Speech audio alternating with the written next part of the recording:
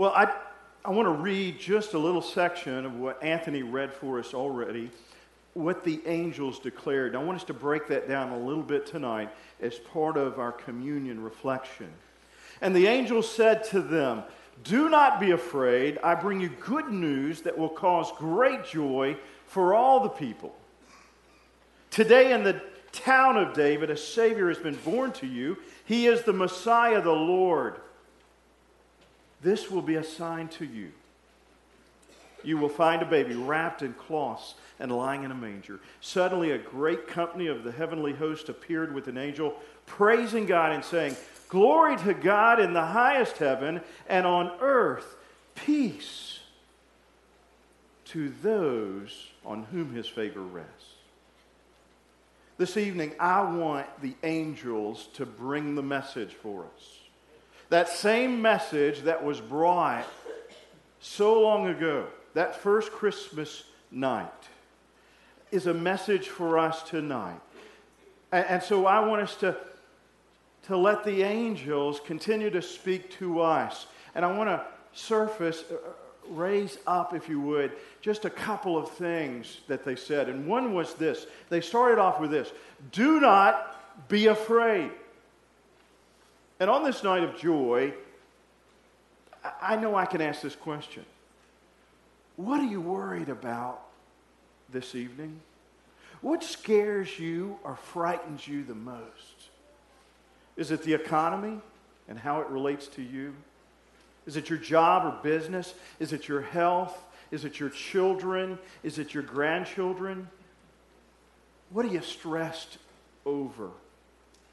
It's interesting, if you look in the Holy Scripture, in the Bible, it has 365 times the word "fear not." What do you think God is trying to say there? That every day there is usually something that surfaces that we're fearful over, that we worry about. And the message from the angels tonight is this: fear not. You no longer have to live in fear. You no longer have to be tormented by fear.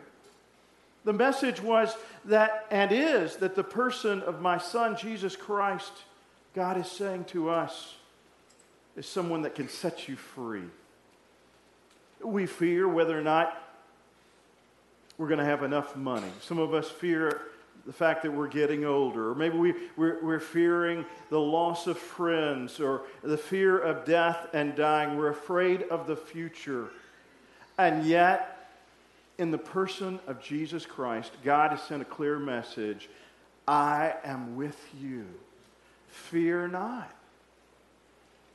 Emmanuel, translated, God is with us. Matthew 1:23 says, "Behold, a virgin shall be with child and bear a son, and they shall name him Emmanuel," which means God is with us. Maybe you had a tough time in 2014.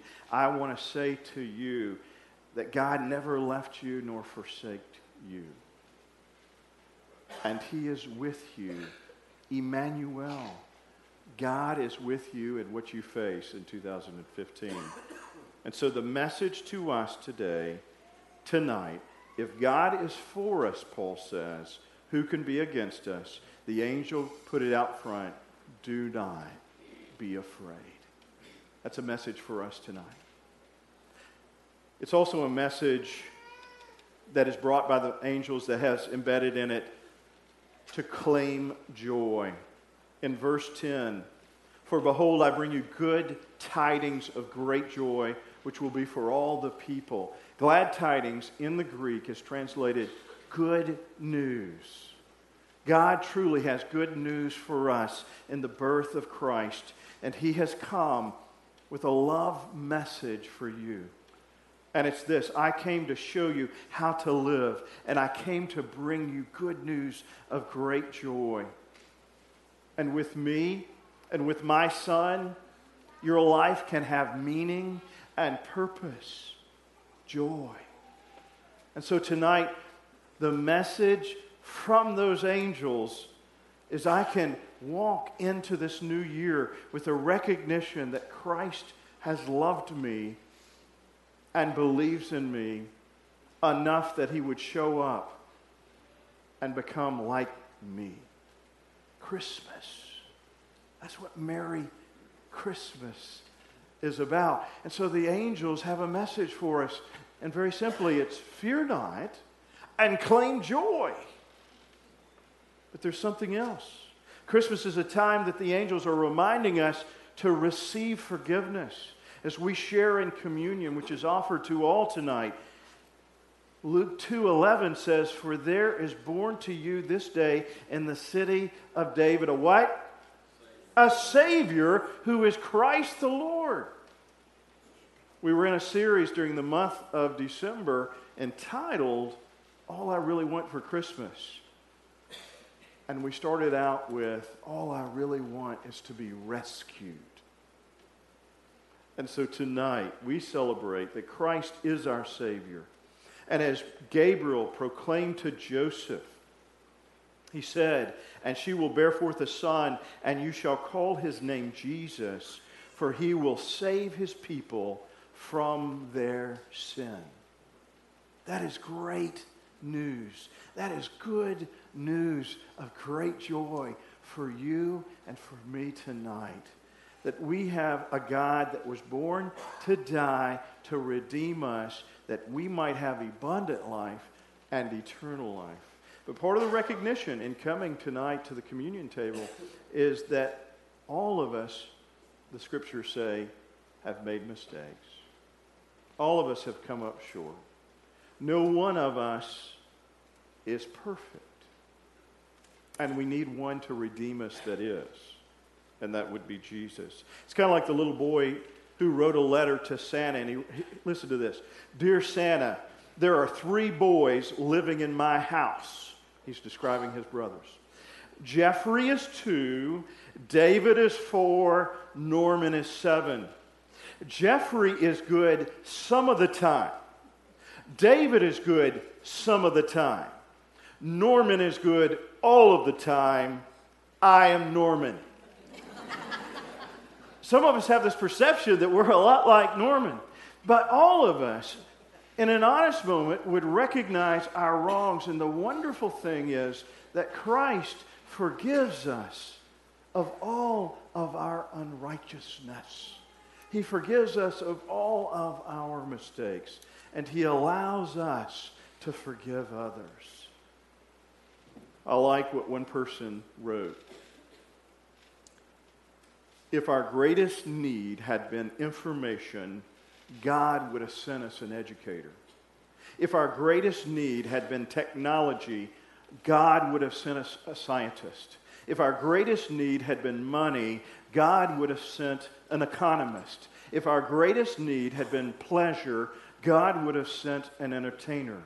But our greatest need was forgiveness, and so God sent us a Savior that forgives us of all that we have done wrong." And so, fear not. Claim joy.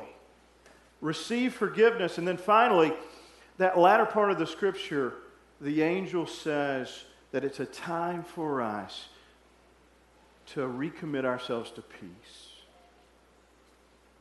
Christmas, more than any other season of the year, ought to be a time for peace and forgiveness and reconciliation.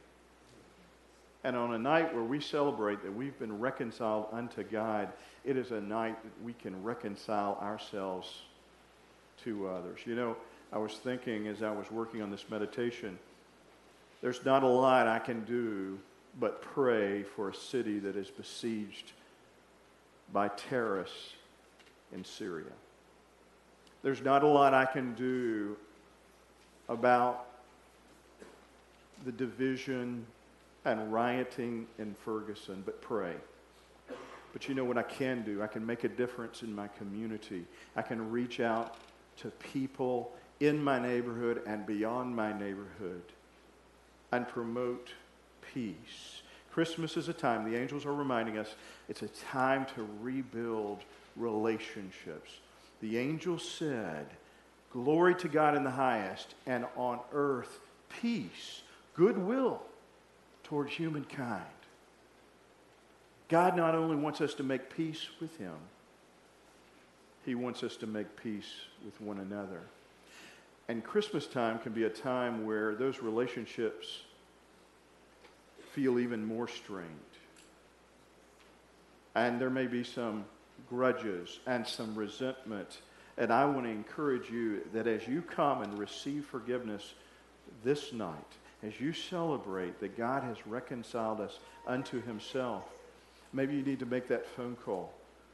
Maybe you need to write that letter and build that bridge and be a promoter of peace, because that is what the angels said. They said, fear not. They said, claim joy. They said, tonight we can celebrate that we receive forgiveness. And they encouraged us to be promoters of peace. Let's pray together. God, we thank you tonight that you embodied everything that we needed.